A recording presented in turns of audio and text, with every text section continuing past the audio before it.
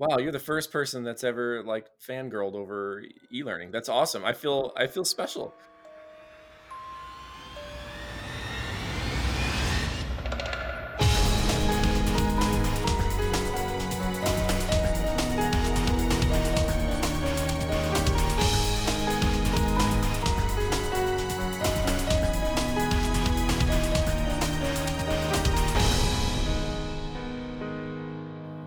Hello and welcome to Rhythm Encounter episode 68, the RPG Fan Music Podcast.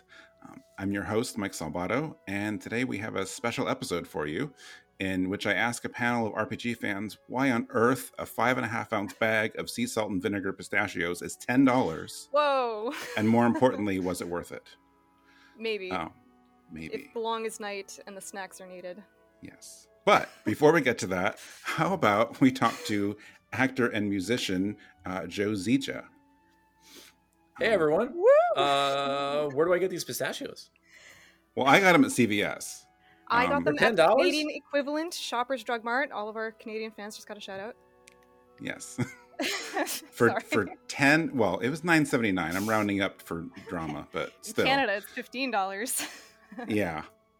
Wow. I was telling a friend of mine who lives in the UK, I'm like, yeah, I just spent $10 on 5 ounces of pistachios. And she's like, oh, that's All right. seems like a lot.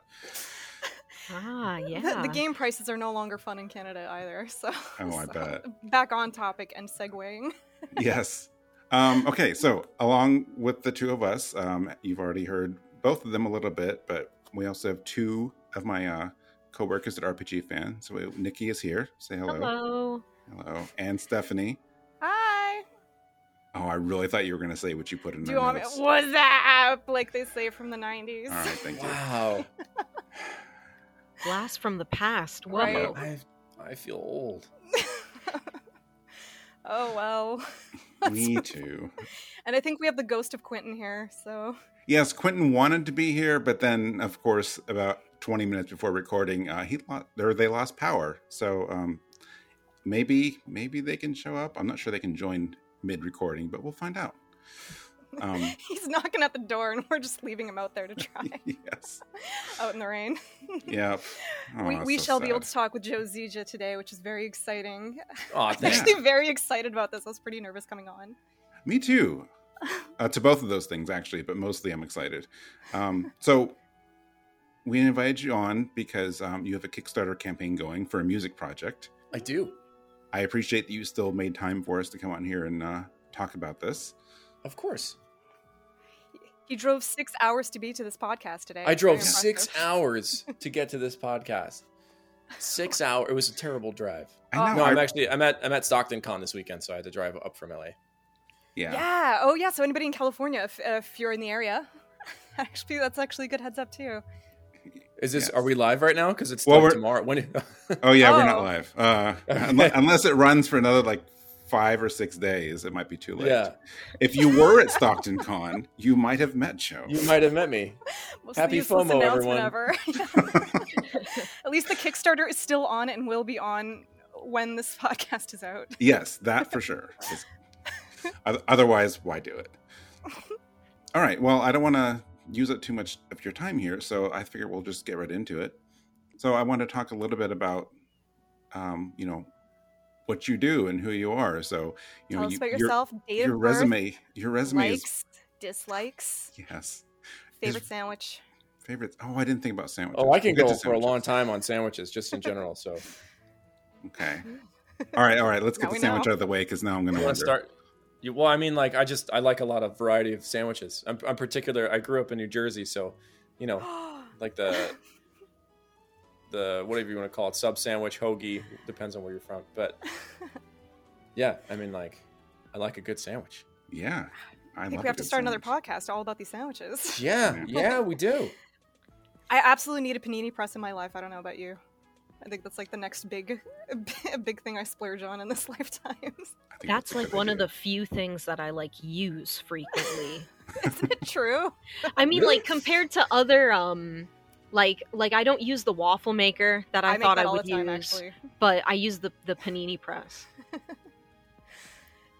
It's just just makes it good. better. Yeah. The slightly melted cheese is game changing. Yeah. any sandwich you make, you're like, well, this would just be better in here, so I'm just going to keep using Yeah, I'm just going to melt cheese on it. Yeah.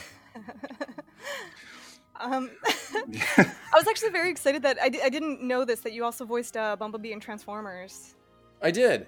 Yeah, That's so cool. You're just all about the yellow. I think that's your power color. You know what? You're not the first person that has said that to me, which is funny because generally, like, I don't like the color yellow. I don't like yellow jelly beans. I don't like yellow starbursts. I agree about the jelly beans and starburst, but I think it's your power color. But okay, I mean, I guess I'm here for it. Yeah. You would be the yellow Power Ranger. Yeah. Is that also something you voiced? No, at least I don't think so. Okay. Yeah, it's funny, really off topic for what we're talking about today, a little bit anyway, but I just started watching that Transformers series, so like last week, so it's kind of interesting that this worked out. So you are Bumblebee in Netflix's Transformers series.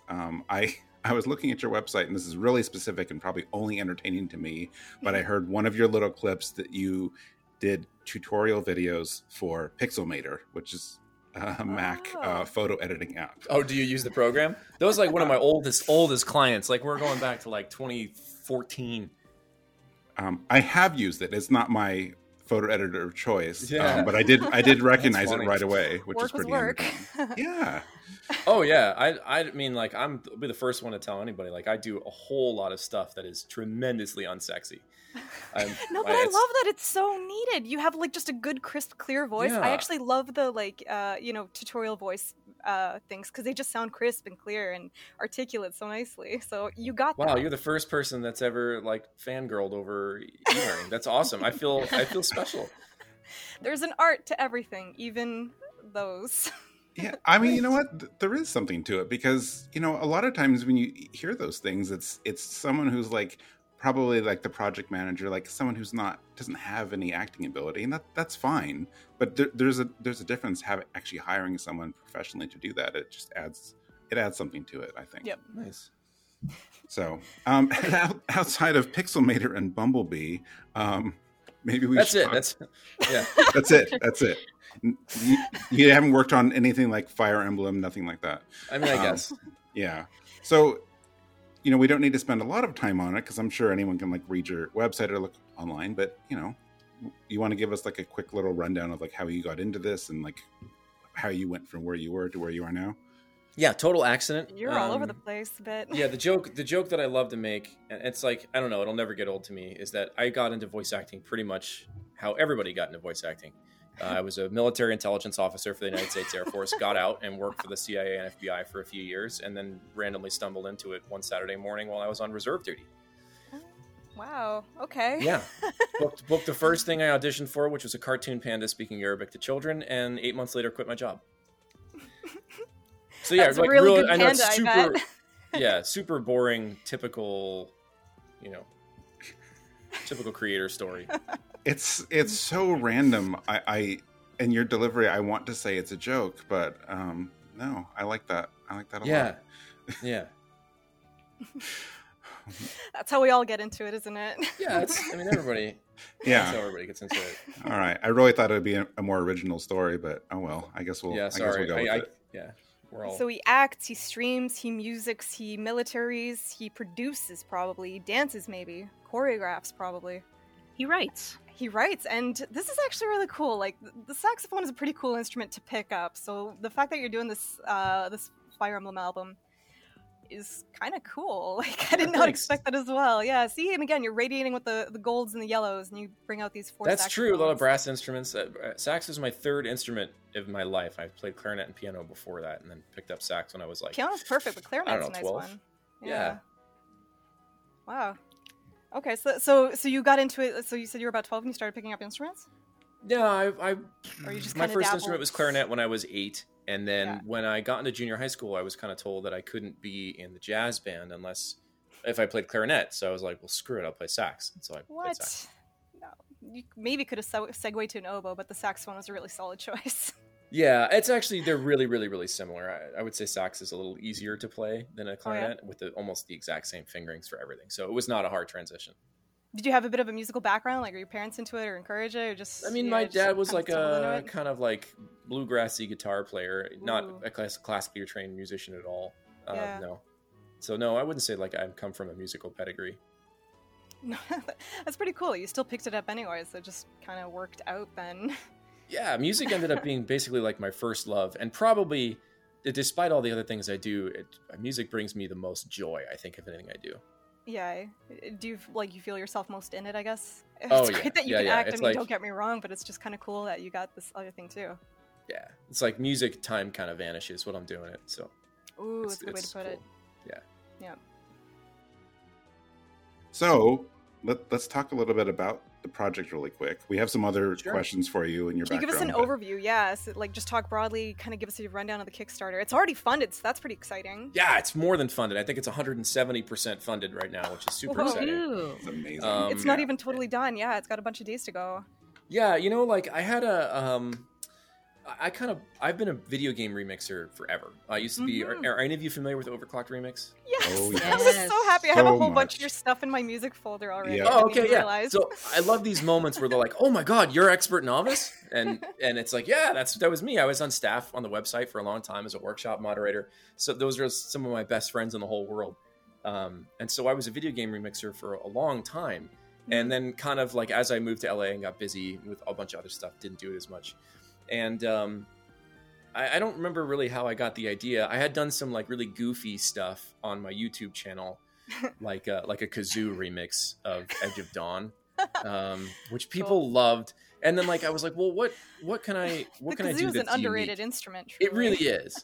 And then I worked with Family Jules, who's a metal remixer, and I sang opera for God Shattering Star, a metal version of God, which was so fun. So I was like, well, why don't I take those things and move? Like, it's a natural collision of the video game remixing and Fire Emblem.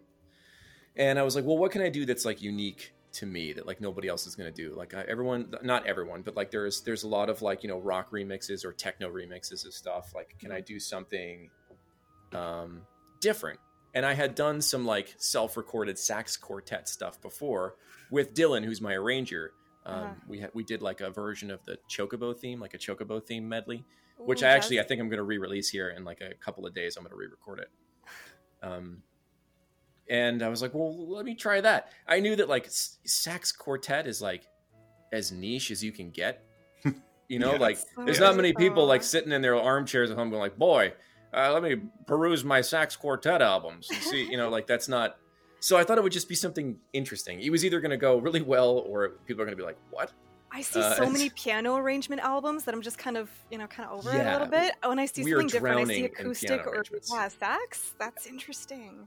So yeah, I wanted to try something different, and so we're going for it. That'll be so. I mean, obviously, people are responding to it too, which is great. Yeah, people responded really, really well. I thought we might get funded. I didn't think we were going to do it in 24 hours. It basically took us 24 hours to get funded, and now we're crushing stretch goals. I'm really excited because, like, based on how we've been doing so far, we're going to get well into these stretch goals, and I'm really excited to collaborate with some of the people that are on that list. Can you add a stretch goal for the kazoo remix of the album?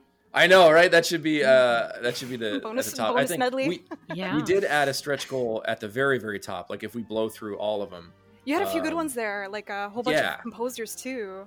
Yeah, so there's Insane in the Rain, who's another video game music guy. There's Mega Ran, who's a hip hop nerdcore kind of guy. Him and I go way back. There's T Lopes, who's another video game guy that's going to kind of. I guess you'd call it almost like a D-mix of my remix and turn it into like chiptune-y. Oh my god. Chris Hackney's going to jump on a track if we get high enough. And then if we blow through all of that, then I'm going to do a music video dressed as Edelgard. So Edelgard? Yes, let's go. Fantastic. I'm glad you went for Edelgard. Was that the... Well, to be fair, so like each sax, if you look at because we did the first track. We basically piloted the first track. It's already on YouTube. There's a music video that goes with it. And each sax has a color with it. Like my soprano is very clearly golden deer. Alto is black eagles. Yeah, all that kind of stuff. So like in the final video, if we really get that high, I will cosplay as all 4 house leaders, including Ashen Wolves, and do it that way. Forgive me if this is known or not, but are there going to be wigs involved? Oh, absolutely. Yay! Yeah, I'm not gonna go half-ass on it. I'll go all the way. I'll go full ass. Go full ass. Go full ass. You heard it here first, everybody. We got to get to that final stretch goal. Yeah. Let's go. Oh, that's awesome. Okay, so you're gonna be doing the sax album. That's gonna be really good. You revealed the track list as well, right? Like, is that all exclusively from Three Houses? I don't have a track list yet, but it is all from Three Houses. Okay. We're still kind of combing through. Like, I know that there are some that I really want to do. Give me just a couple.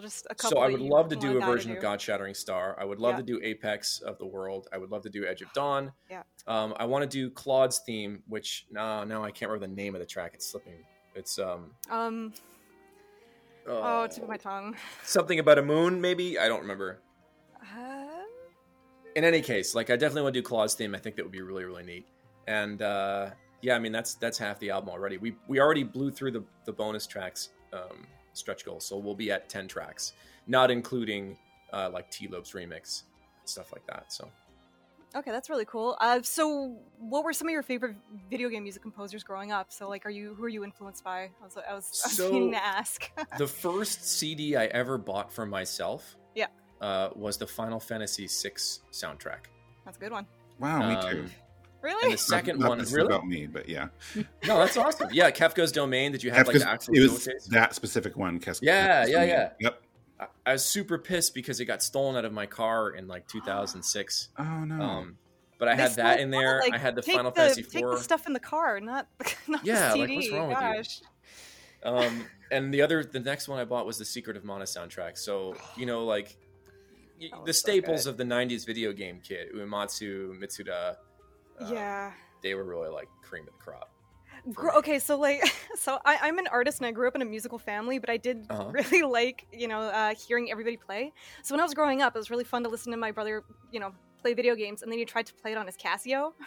So yeah, that's what I did. That's basically how I started learning piano. I would sit down with those CDs. He played like the Final Fantasy IV theme song. That was his first thing. Final Fantasy, that CD actually came with the music. So like you could learn the piano collection's music from Final Fantasy IV. Oh, cool. It actually had the sheet notes or the yeah, it had everything. I actually I don't know if you know anything about music. There's this thing called Piano Guild for young performers, and yeah, so like you understand, like someone was preparing for, you have to memorize 3 pieces when you're young, and like they grade you on such and such. One of the pieces I brought was the Chocobo theme from Final Fantasy IV. So like I memorized that for so long now. Yeah, and I played it for a judge, and they were like, "Well, I've never heard this before," and I was like, "Well, that's not surprising." Kind of felt good being into this one niche, this like untapped niche, I guess. Yeah. Oh, that's really cool. So like when you were young, like what other stuff like kind of did you gravitate towards while you were growing up and learn how to play? Because I remember seeing my brother frustrate himself over making like layers of music and just kind of practicing and doing 4 saxophones at once. Like I can only imagine what that's like to sync up. It's actually not so bad because I've done lots of stuff. When I was in college, I went to the Air Force Academy, which you might guess does not have like a strong arts program. No, not super robust in the arts at the United States Air Force Academy. So I ended up standing up the Air Force Academy's first ever jazz band. I directed it and auditioned everybody and put everything together myself, and also stood up the Academy's first a cappella group. Oh, so I had some experience trying to layer stuff together and messing around on music stuff on computer programs and stuff like that. I was always messing around. So when it comes to like something like this, it's actually fairly straightforward. You have 4 or 5 pieces of sheet music. You record it to a click track, and then I send it off to Julia, who's a much better mixer than I am, and she polishes my turds, is what I call it. Honestly, the editor in these entire processes are totally unsung heroes of the whole process. Oh, they're incredible. Yeah, they're incredible. I'm just the front man. I just make noise on a piece of brass. I mean, Dylan's an incredible arranger with a really deep knowledge of jazz harmony. He can be very confusing to talk to. It's very entertaining. They get really into like the I'm just like, the negative harmony, and it's like, dude, slow down. We got to go. Yeah, it was my brother actually. He's very obnoxious about it. Yeah. Did you have like a lot of jazz influence growing up, or is this like a genre you particularly like? It was just sort of a genre I gravitated towards after I kind of got into jazz band when I was in junior high school. I just kind of fell in love with it. That's awesome. There was one point where I was like really, really into it. Like I was at like the New Jersey Center for Performing Arts and like taking master classes in the summer and stuff like that with really good jazz musicians and building up my library. Like I used to be able to like, oh yeah, I can hear a saxophonist and be like, oh, that's Sonny Stitt, or like, you know, that's Gerald Albright or whatever. Yeah. I used to be there, and then it just kind of all died out after I left high school. But I still love jazz. I was listening to it pretty much all the way up here on the drive. So I do like that a lot of video game arrangements do have like a jazz album. You know, it's something that they still do a lot. Yeah, I love in general that Japan has a big like, you know, like not only are they putting out video game soundtracks, but all these arranged albums, like even jazz albums. And yeah, I love it. Yeah. Like Final Fantasy IV had Celtic Moon, which was just so much Celtic fun. Moon was great. Oh, I love Celtic Moon. Celtic Moon was great. There was an arranged Xenogears album that he did too called Creed. Creed is amazing. That was phenomenal. Incredible. I was happy to see that you did the Chronopolis one. That you were part of. Oh, the big band. That was like our one? Big band. Yeah. That was actually Dylan, my arranger. He arranged most of those tunes as well, and he's kind of the lead. He's the conductor of that band. We're hoping to that's the OC Jazz Collective. We're hoping to announce a new project very, very soon. Oh, that's exciting. Oh, that's great. Yeah, I think it's been great seeing how much jazz has been out there. Like, not that it's all about Square Enix, but like they've been doing a lot of the jazz ones lately. Capcom too. Oh, okay. Yeah. Capcom too. Yeah. Surprisingly, Monster Hunter music works very, very well as jazz. Well, that's cool. cool. I got to hear that. Yeah, I would hear gorgeous. that. I would listen to that for sure. Sort of off topic, I just listened to like a Tales one where it's like the Tales Up series and all the openings. It's all the openings but done to orchestra, and it's just gorgeous. They change all these pop songs into orchestra stuff, and it's beautiful. That's cool as hell. Oh, I like that. Yeah. So like I'm always excited, like especially OC Remix. I mean, they have such a big history, and it's great to see that they're getting into sort of bigger projects than just kind of the small stuff they have on their corner of the internet. Like they're actually branching out and they're trying to do a lot more. You have like a lot of OC Remix people helping with this as well, right? Is it partially with them, or are they just helping out, or no? They're not. They're friends? not affiliated. OC Remix is a 501c charity organization, so like I think that's their thing. Okay. They do have an independent record label that's OC Records, but it's not as active as it was in the last couple of years. Larry Oji, who is OC Remix's kind of community manager, he and I have been friends for a long time. I kind of hired him on as my business manager because he really has that savvy and that passion. Like I'm I not love a when great you find marketer. those people; they just do it naturally. Yeah, it's awesome. Putting together a team it's a magical thing. Like when you put together smart people, you tell them what to do, and then you get the hell out of their way. Like that's You tell them what you need, and they're like, "Okay, I got this." You know. Yeah, you give them the high level thing, and you don't tell them how to achieve it. You just like, "Hey, this is what I need." And they're like, "Okay, I know how to achieve that," and you don't micromanage. That was probably like managing teams from because I was an officer in the Air Force. That was basically my job, was to manage teams and take people's specialties and point them at a target. That's such a wild journey that you kind of went on, you know. So do you think all these kind of, I don't want to say small jobs, but like they all kind of help you out in different ways too? Like it's kind of nice you're helping the military even one note at a time and setting up a band and everything. Yeah, it's so cool. It's been a strange, weird journey, and I've loved 95% of it. that 5%, I'm telling you. That 5% though. That's a good ratio though, overall. Yeah, that's not bad. Yeah. What about non-video game? Non-video game composers? Yeah, just anybody. I don't know, like who are musicians who influence you? I always kind of like asking the general question on that. I was born in a music family, and I can only do art, so I'm fascinated with music, and I like to probe people about music because it's all I wanted to do, and I can't. I mean, I like a lot of different stuff. There are like, if it's good, I will listen to it. I think I generally don't like country, and that's about it. That's about it. Geez, I mean, like I'll listen to anything from Fish to Chopin to prog metal, to Dream Theater and Symphony X, and like those are some of my favorite prog metal bands. I love Muse. I love Dream Theater is like the quantifier for that. I think that's awesome. Yeah, they're I'm gonna go see them next month. I think they had an album out recently too. I think they did, but I haven't had a chance to listen to it yet. They're so concert would be prolific. great, though. Yeah, that's gonna be amazing. They release so much music; it's hard to keep up. So yeah, I mean, I like a little bit of everything, and I love discovering new and weird artists too. Like I just not discovered. It makes me think like they were nobody before I found them. But there's an Israeli bass player named Avishai Cohen who is just really phenomenal. Yeah. Yeah. Do you know him? Yeah, I listened to him back in high school. Say what?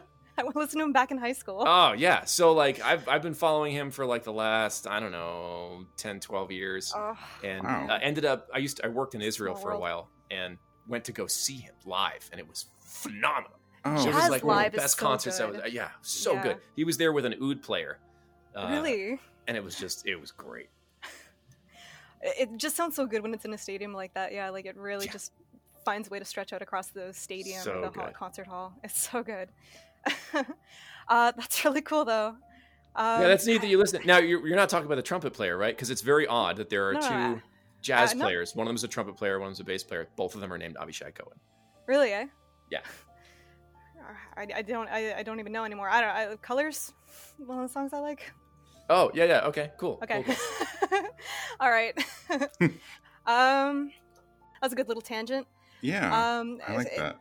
Yeah, it's definitely not easy to make it as a musician, though, so it's just great to hear that, like, all these kind of things are happening. And, like, it's great that you're finding a way to balance the voice acting and the musician jobs. I mean, this is really cool. Yeah, I think balance is doing a lot of work in that sentence. Okay, yeah. I'm tired most of the time, but it's it's good. It's a passionate That's what it is to be tired. over 30, I guess. Yeah. Like how does your family react, or your daughter, to like having all these roles, or that you're doing cartoons and you're doing instruments? Does she ever bug you to do voices? They're not old enough to care yet. I don't think. Like, I was sitting. I mean, maybe like 4 days ago was having dinner with my two daughters, and my older one was like, "Hey, Dad, I kind of forgot what you do." I was like, "You mean like for a living?" And she's like, "Yeah, I forgot." Oh dear. Like, I'm a voice actor. The kids, they humble you, eh? Yeah, they really do. They don't. She doesn't care. No. My dad was a cop, and like it was really charming to go from like grade school where it's like, "Oh, cool, your dad's a cop," to like high school, and they're like, "Oh, your dad's a cop." My dad was a firefighter, which is like the quintessential cool job for a dad to have. So. Oh yeah, that's great. Did he have a big mustache too? Only a couple times he had a mustache. Okay. He would kind of go in and out. The 70s, I guess. 70s, 80s. Yeah. That's awesome. Yeah. So even though Quentin could not be here, Quentin did contribute a few questions. We decided that he's outside in the rain. We left him there. We left Quentin in the rain. We did decide though that Nikki volunteered to be Quentin's avatar in asking some of the questions here. I will channel Quentin. Well, to stay on topic a bit with the music, Quentin had a question. He's a big Fire Emblem fan. He's sad he can't be here. Yeah. I know, right? And if you want to read that verbatim, you can. But you can also, change it up how it was worded. No, I need you to do it verbatim and in Quentin's voice. There you go. You have to do it. You have to impress the voice actor. I don't know. I can't do the Quentin voice, but I will do my best.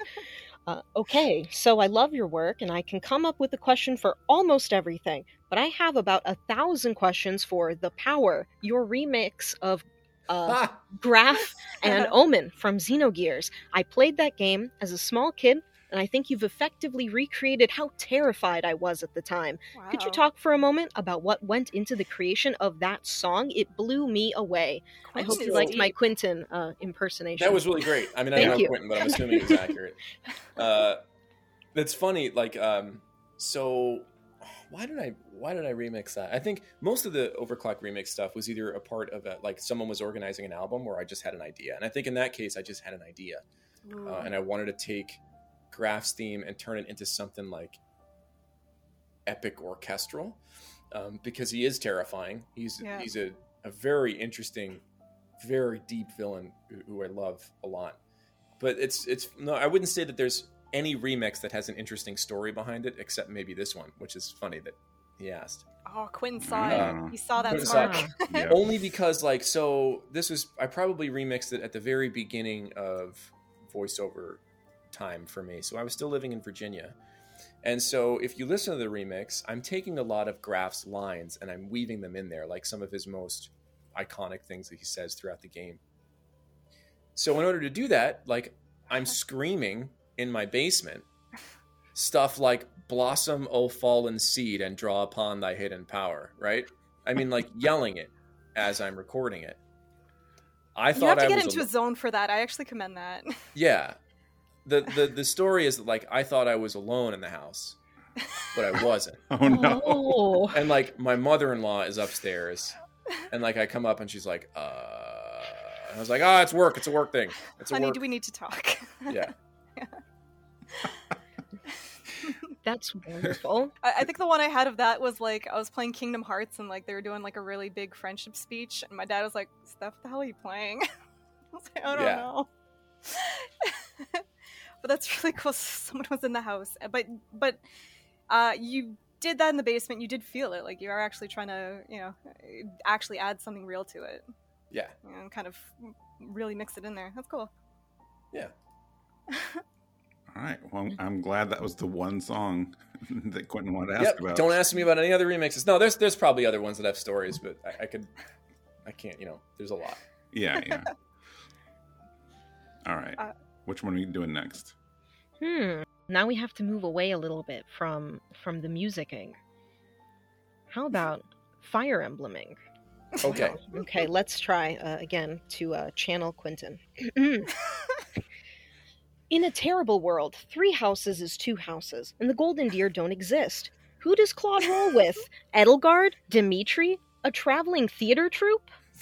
Ooh. Okay. I'm gonna need you to repeat that. In a world where what? 3 houses Right? is 2 houses, Okay. and the Golden Deer don't exist. Who does Claude roll with? Probably Gatekeeper. Let's go. Yes. But I mean, if he's God, that's a very interesting question. I actually think that Claude would probably roll with the Black Eagles. Yeah.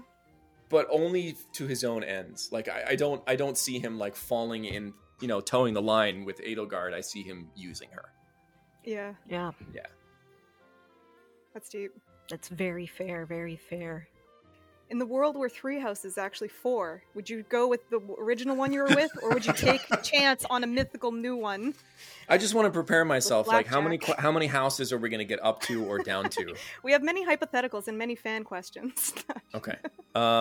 In a 3, I don't know that I understand what. So what happens in the 4 houses? It's okay. You're right. It's getting redundant. No, it's okay. Now I'm interested. I just want to make sure I know the scenario. Would We gotta Claude write the go fan to the scenario. sewers? And rule the sewers, like To be like fair, that. we don't know here Teenage Mutant because Ninja Turtle style. this question was not in our documents. Stephanie is just ad-libbing here. So Oh, okay. we can. If you have an On my answer, own you can. But I got nothing. I can't help here. Would Claude build more houses? Yeah, we're just gonna add more houses. Ooh, is like in a future hypothetical? Actually, no. Is there a previous Fire Emblem character you would have wanted to play? I've only ever played one other Fire Emblem game. Which one? It was Awakening, That's a good one. and I played it a long time ago. And like, the only character name I think I remember is Chrom. Yes, it's Crom time. All Just right. So Chrom. the answer is Chrom. That'd be pretty cool. Oh, congratulations. Yeah, thank you so much. Okay, but like, what about what about musically then? Like, is there any other sort of game that you would actually want to do like a remix album for in the future? Maybe one that you kind of have your sights on, or if there's one in the future you'd feel like taking on, or even something obscure. Yeah, I mean, I don't know about anything obscure, but there was one that like I really, when I played it, really wanted to mess with the music and never did, and I kind of regret it. Was Persona 3. Ooh. Oh yes. I would have loved to tackle it because it's very jazzy.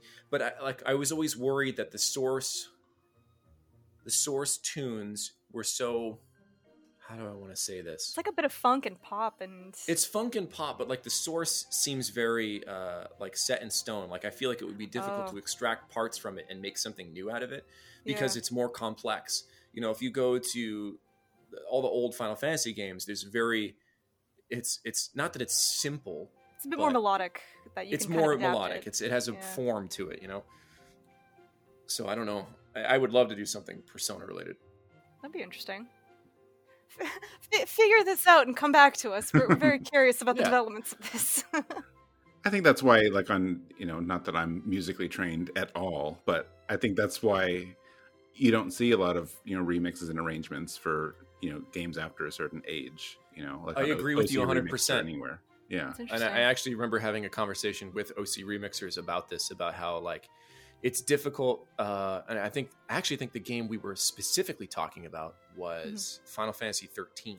Oh, if you listen to the Final Fantasy 13 recording, it's very like right now, whistle or hum a tune from that game. You're probably going crazy. You probably can't. Right. You probably don't remember it. Not because it wasn't memorable, but it was because it was kind of like a film score. Right. You know? Yeah. Right. Like unless it's like a John Williams where you're establishing themes and repeating them, like nobody knows the film score to any one film. So yeah, it became harder to do that. Yeah. Right. Yeah. It's an interesting thing. Like we talk about it on the show, like here and there. We've all been listening to the Final Fantasy Pixel Remaster music lately, and they hold up. And I think it's pretty clear. Like part of that is because people were so limited on what they could do with music back then. Like you had to come up with this like really, really unique and like memorable, thing, because like you couldn't do what you can do now. So I think that's why that stuff still holds up, and why I could not hum something from 13, even though all 3 13 games have some of my favorite music in the whole series. But I can hear the original Final Fantasy theme in my head right now. So Right. yeah. Do you have like a preference when it comes not to remixing, but listening or in the game itself? A preference for what specifically? For like that kind of difference in compositional approach, the old school or... They both can be effective. It really kind of depends. I mean, just to get maybe analytical here, like it depends on the medium. I think what was really cool about the old school compositions is that, particularly let's just talk Final Fantasy. That's probably what I'm most familiar with. Mm-hmm. Every character had their theme, right? And so when something was happening with that character and you heard that music, it evoked a particular emotional response. But it was suited to that format. It was suited to like you have like the way that an old JRPG played. If you tried to score it like The Last of Us, right? Yeah. It wouldn't work.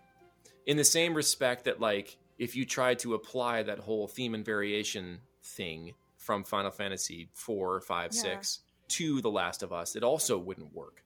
So it just a lot of old games have to do that heavy lifting because there's no voice. Yeah, right? I mean, there's definitely that is part of it, and there was always music playing. I'm just thinking of The Last of Us because it popped into my head. There was a sparseness to the way that The Last of Us did some of its scoring that was very effective based on that particular medium. But again, like you love the music and it added something to it, but I can't hum anything from The Last of Us. It's just like but the music was phenomenal. It just, that music needs the context in order for it to be effective, in my opinion. It's very atmospheric, and the bits of it that are there really add to the one moment that they're in. Yeah. It's not just a generic theme song, for a village, for a character. Yeah, it's a bit more complicated. Yep.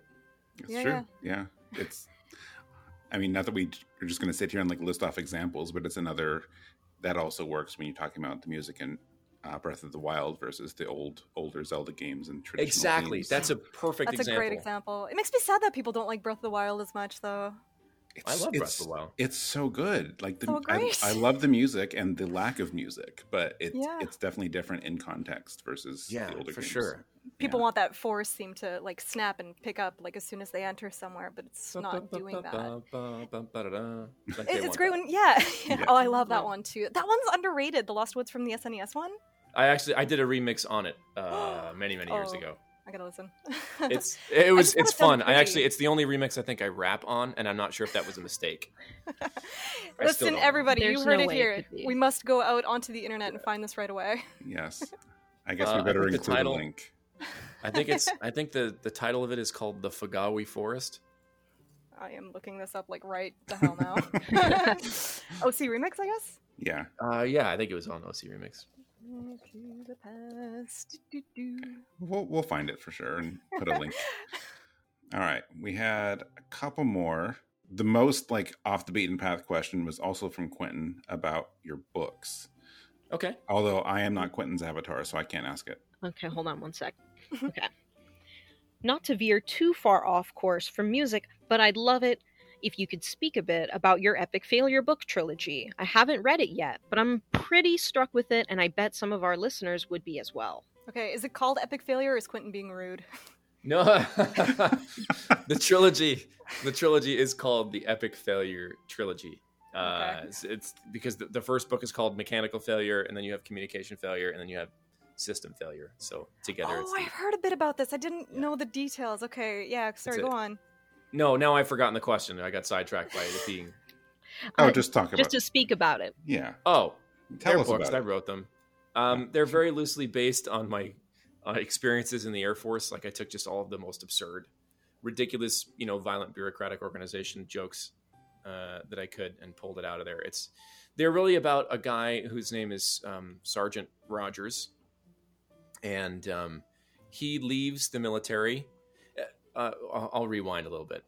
So it was very much an allegory for what the actual United States military was like pre 9/11 and post 9/11. Mhm. Pre 9/11, it was very much a fraternity. It was just like there wasn't a whole lot going on, after Vietnam. Like we would do like Desert Storm in Kosovo, but for the most part, they were all small, contained operations where it wasn't intense. And so, like, you kind of develop this kind of loosey-goosey, have fun kind of thing. Like, in the Air Force, the tradition was on Fridays, there was an actual beer light, like a light in the squadron. And you'd flick on that light at, like, noon on Friday, and it was beer time. Like that kind of thing. The original title of Mechanical Failure was The Dim Beer Light, by the way. It's a good working title at the very least. Yeah, but then piece of I realized trivia. nobody understands what the hell that is. Yeah. And then, like, all of a sudden, you have 9/11 happen, and the military all across all branches becomes hyper professionalized. Yeah. No fun, like super super serious. For good reason. But it turned into like a fish out of water concept where Rogers leaves the pre 9/11 military, let's say, except this is in space and this something, and then he's forced to re-enter because he's a terrible con man and gets arrested. He's forced to re-enter the military again, and now it's super professional. And he's now like, before his first term in the military, he was able to con everyone out of everything. And now he can't con his way out of a paper bag because everyone's not, you can't bribe anybody anymore. So it's basically like the story is about him trying to avoid doing any work, and it doesn't work out. It's comedy, so it's sci-fi military comedy. Yeah. That's pretty cool. Yeah. Yeah, I like it. Well, thanks for telling us about it. Yeah, more. there's audiobooks too, which I do read. I mean, I would hope Oh, so. Yeah. There we go. Great. That's I'm not gonna usually pay how somebody I else read. to do that. I can do it just as fine. Exactly. Do you do other audiobooks? I don't do any other audiobooks. They take up a tremendous amount of time, Yeah. and that I don't have. I respect people that do them. Between everything you do, like voice acting, music, streaming, like Yeah. I can't even imagine what your day is like. And I don't write anymore because it takes up a tremendous amount of time. Yeah. And basically, yeah, it became apparent to me after I finished the trilogy that I needed to clear some things from my plate. And writing was easy to cut from the chopping block just because, like, it is such a monumental effort. And the effort does not end when you write the end. You've got to market the book. You've got to find an agent, or not an agent. I have an agent, an editor who wants to buy the book, and then you basically have to do all of your own marketing. And the publishing, industry is extremely archaic and extremely difficult to navigate. I actually heard that before. That's so weird. That's so strange, though. Yeah, very, very, very, very stressful. And so it was just easy for me to kind of be like, that's a lot of stress for not a lot of reward. I've got to take a step back. I would love to write again someday. I actually see myself probably starting a new book within the next couple of years, but we'll see. It's hard, right? You do have to, like you said earlier, you got a whole ass sometimes and not just put yourself in too many things. And like already between like an album and voice acting work, I can only imagine you driving a lot these days. Yeah, I mean that's really important though. It's impressive to me. Like anyone I know, like I have friends, and you of course since you're on the show here, but like that you can do so many things. You're talented on all these different fronts, and that's impressive. But like a lot of people, will just keep doing all of those things, and then they burn out, and it's just not a good idea. I think it's really important to like know it's like, hey, I can do this and I can do this, and if I keep going, it's not good. It's not healthy. So, is it too much to ask? Like, what's the long-term dream project that you not fantasize, but like, what's just something that would blow you away to do? Musically or voice acting? You tell me. Go with what your heart tells you. Yeah, I don't know about musically. Voice acting, I would love to be main cast in a Persona game. That'd be cool. That'd rock my socks off. I almost want to say, hopefully not the main person because they don't talk much. But no, I'm specifically not talking about the protagonist. Okay. I've done many silent protagonist roles, and while like I understand that they're necessary, they're not necessarily the most fulfilling roles to be just like the grunts, and like that's all you do. I mean one of the talking main cast of Persona. That would be super cool. I would love that. We're gonna start feeling that out onto the internet, and just letting it, and hopefully Persona 6 comes around. Something good will happen. Cool. Mm-hmm. You've been in some really impressive stuff too. Like I actually did like hearing you in Trails of Cold Steel as well. I think thanks. you were in Ghost in the Shell as well, and I think you sounded familiar. I was in the new anime. Yeah. Yeah. Okay. Oh, and friggin' Fox, right? Yeah, friggin' Fox. That's so cool. Sorry. It seems like forever ago now. That was like 2016. Playing Fox McCloud was awesome. I had only been in LA for like 3 months. What's it like when these kind of roles just land on your plate like that? You're just like, whoa. It was really weird. It was like, it was just... There's like a nice kind of heroic, like everymanness to your voice that works well for heroes. I mean that in a good way, I swear. Yeah, thank you. No, it's good. Like people are like, well, what do you play? And I was like, yeah, I kind of have your protagonist voice. Like I have your hero it's a good, voice clean for the voice, most part. Yeah. Which sometimes is like it's nice. There's a lot of competition in that bullseye. Everybody's got a nice voice in the voice acting industry, effectively. Yeah, and there's a lot of hero voices that I'm competing with. And then I don't get considered for villains too often. But then Tales came out today, and I played a villain in it. So. So hopefully this opens up a little bit more. That'd be really cool. Can I ask, Larry, if this is, just feel free to answer whatever part of this, but like, so between like all these kind of different jobs that you had, you're in the music, you're doing acting, you're in the military, like, do you find these roles kind of help you out in different ways in other roles? My experience doing just having a random life? Just, being able to work and get that confidence from the military, working in a voice acting, just the stuff definitely. That you learn. I will say that like, it's really easy to approach pretty much everything in my life with a lot less intimidation. Yeah, like trepidation and fear, like because the stakes are way lower. Like the stakes are just so much lower in acting than they are in the military. Everything. Like there's not many, like unless I was going to be like a an ICU neurosurgeon or something like that. Like the stakes are pretty low, so it's easy to kind of like just be calm. Like I don't get nervous going in the booth. It doesn't matter who's in there with me. They're just people, like I could work with famous people or famous directors, and it's like not that big of a deal. I get nervous podcasting with friends. Okay. That's okay. It's just and then like the discipline from the military helps me kind of like maintain a business and understand like how to keep myself diverse and keep my skills sharp and not rest on my laurels. And then the whole diversity of life informs everything that I do. I've been lucky to have a lot of strange, diverse experiences all over the place. And yeah. I like that you're actually feeding both of them too. You know, you're equal in the music, you're equal in the acting as well. It's not many people I feel can say that, so it's great that you're very adamant about what you do. I get grumpy if I don't do music. It's a necessary part of my life. I feel that, yeah. Well, not music, but you know. Well, art. Yeah, it'd be art for you. Yeah, the art. The accordion was never gonna take for me. I'm sorry. Yeah. Thanks, Dad. Yep. I'm gonna wait for that Three Houses accordion suite now. So.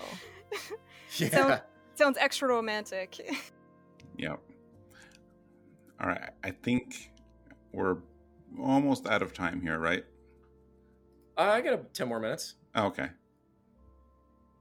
What's for dinner? I don't know yet. I'm actually going to go meet a friend of mine who lives like an hour away. So I drove 6 hours to get here, and I'm going to go drive an hour to go meet him. Yeah, I'm an idiot. I don't know how to follow up on that one. Okay, I do want to give you, because we do have to do a little wrap up here, but before we wrap anything up, I did want to give you like one last chance, Joe, to like say like if there's anything you want to say to your fans, whether about the project or not. So, you know, here's your chance. Just to riff on the project? Or whatever you want. Like, do you want to say, you know, if you have any last words you wanted to say, like before we wrap up? A life lesson, if you will. That you would like to impart to all the good boys and girls listening. Yeah, take a deep breath and don't sweat the small stuff. There's my life lesson. That's honestly great advice. Yeah, it really is. Stop, just calm down. Just relax. No, I think this would be great. I'm really excited about the project.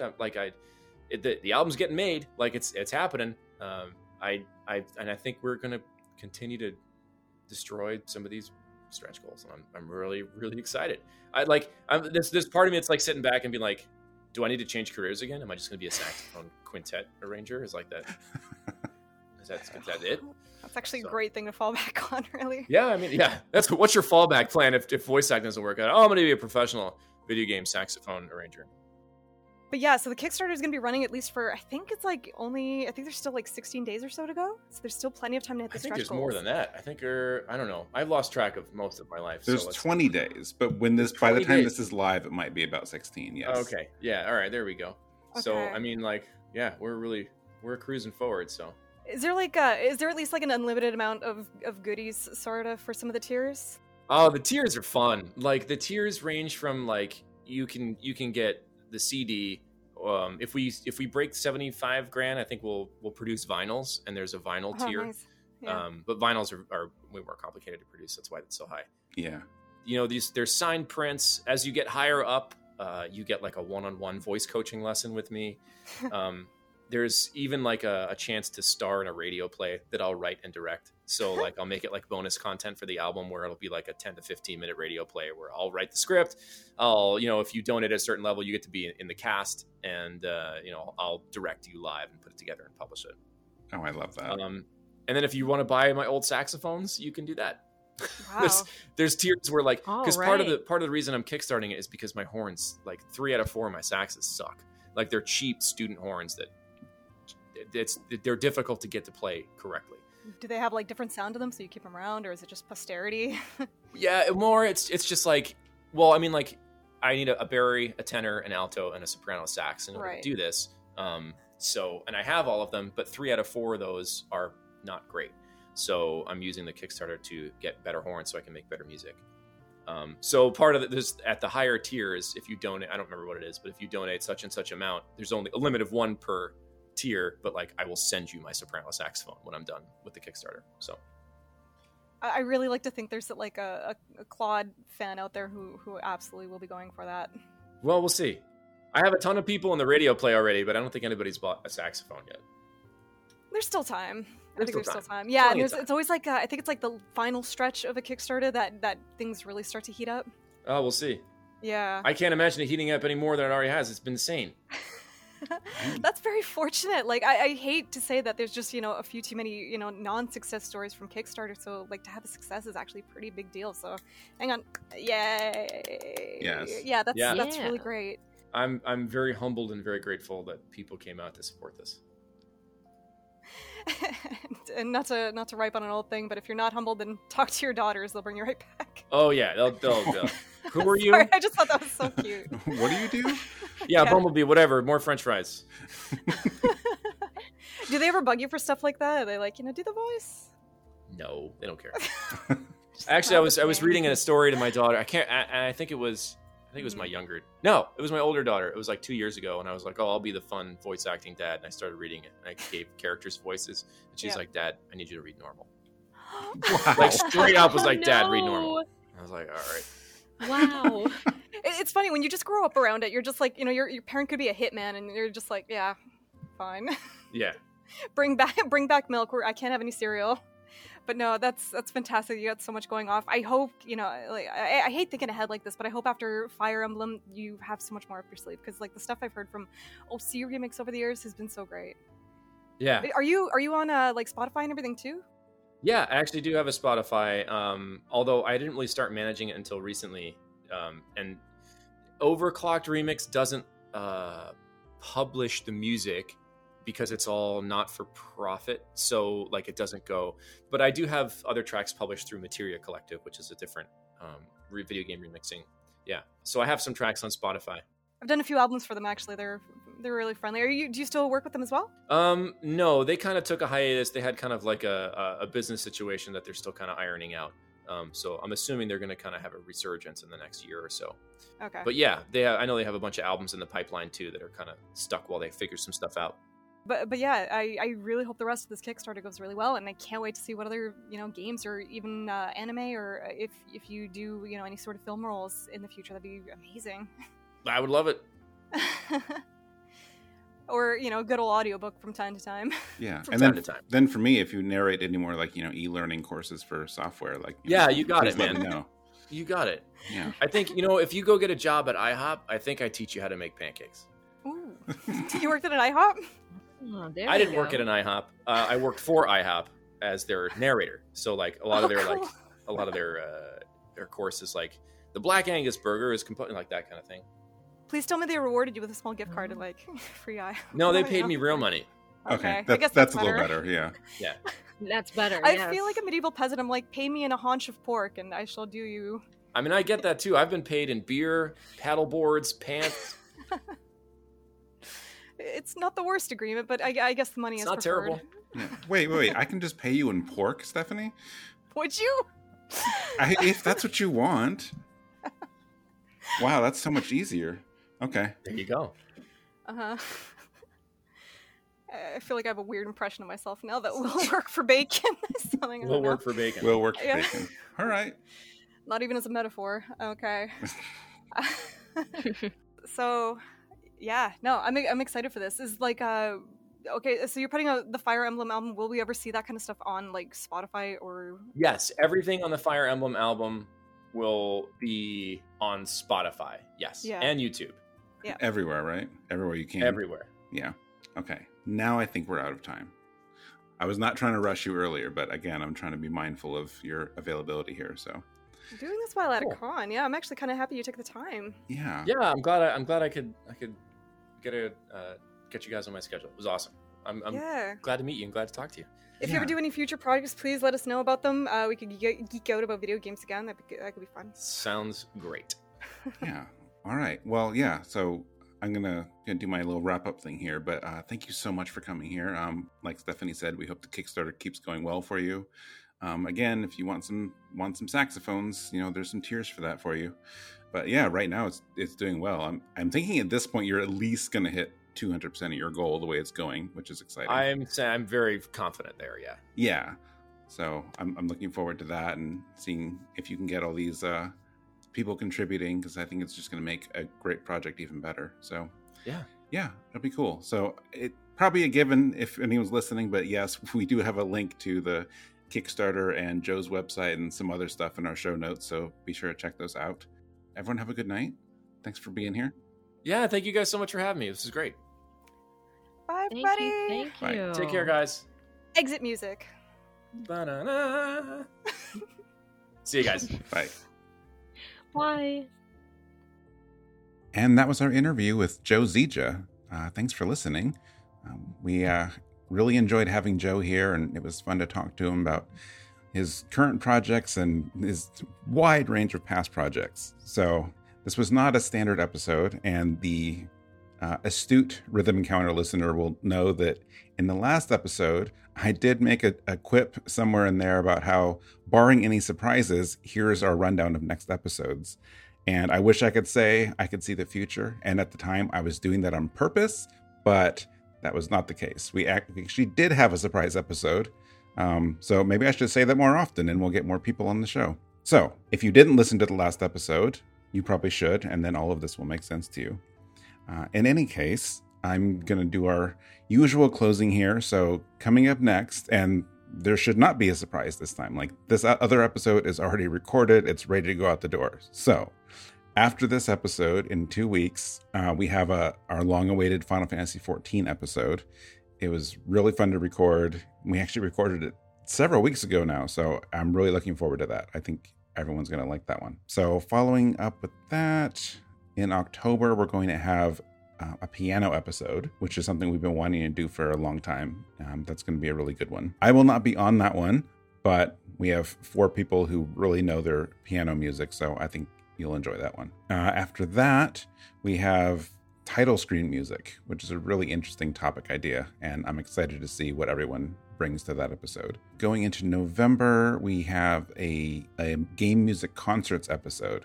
So every song on that episode will be some live version of something. And then after that, we have a few more planned, but I'm going to leave you in suspense for now. So look forward to those. If you have any feedback on this, if you want to reach out to us, please email us at music@rpgfan.com. If you want to get in touch with anyone else on staff, we have Twitter profiles on the site. And then, of course, if you want to get in contact with Joe, you'll see all of Joe's his website and some other stuff in the show notes. When you're done listening to this, beyond looking forward to future Rhythm Encounter episodes, please remember that RPG Fan also has 3 other podcasts that we would love for you to listen to. So we have Random Encounter that comes out alternating with Rhythm Encounter every other Monday. And that's our general gaming podcast. And we talk about new features on the site, reviews, and other things like that, with just a selection of different team members on the episodes. Every Thursday, we have Retro Encounter, which is a look back on older games and also a whatever we feel like in between. So there's always something interesting going on there. And then lastly, we have Phoenix Edge, which is not technically produced by RPG Fan, but that's produced by our media partners at Phoenix Edge.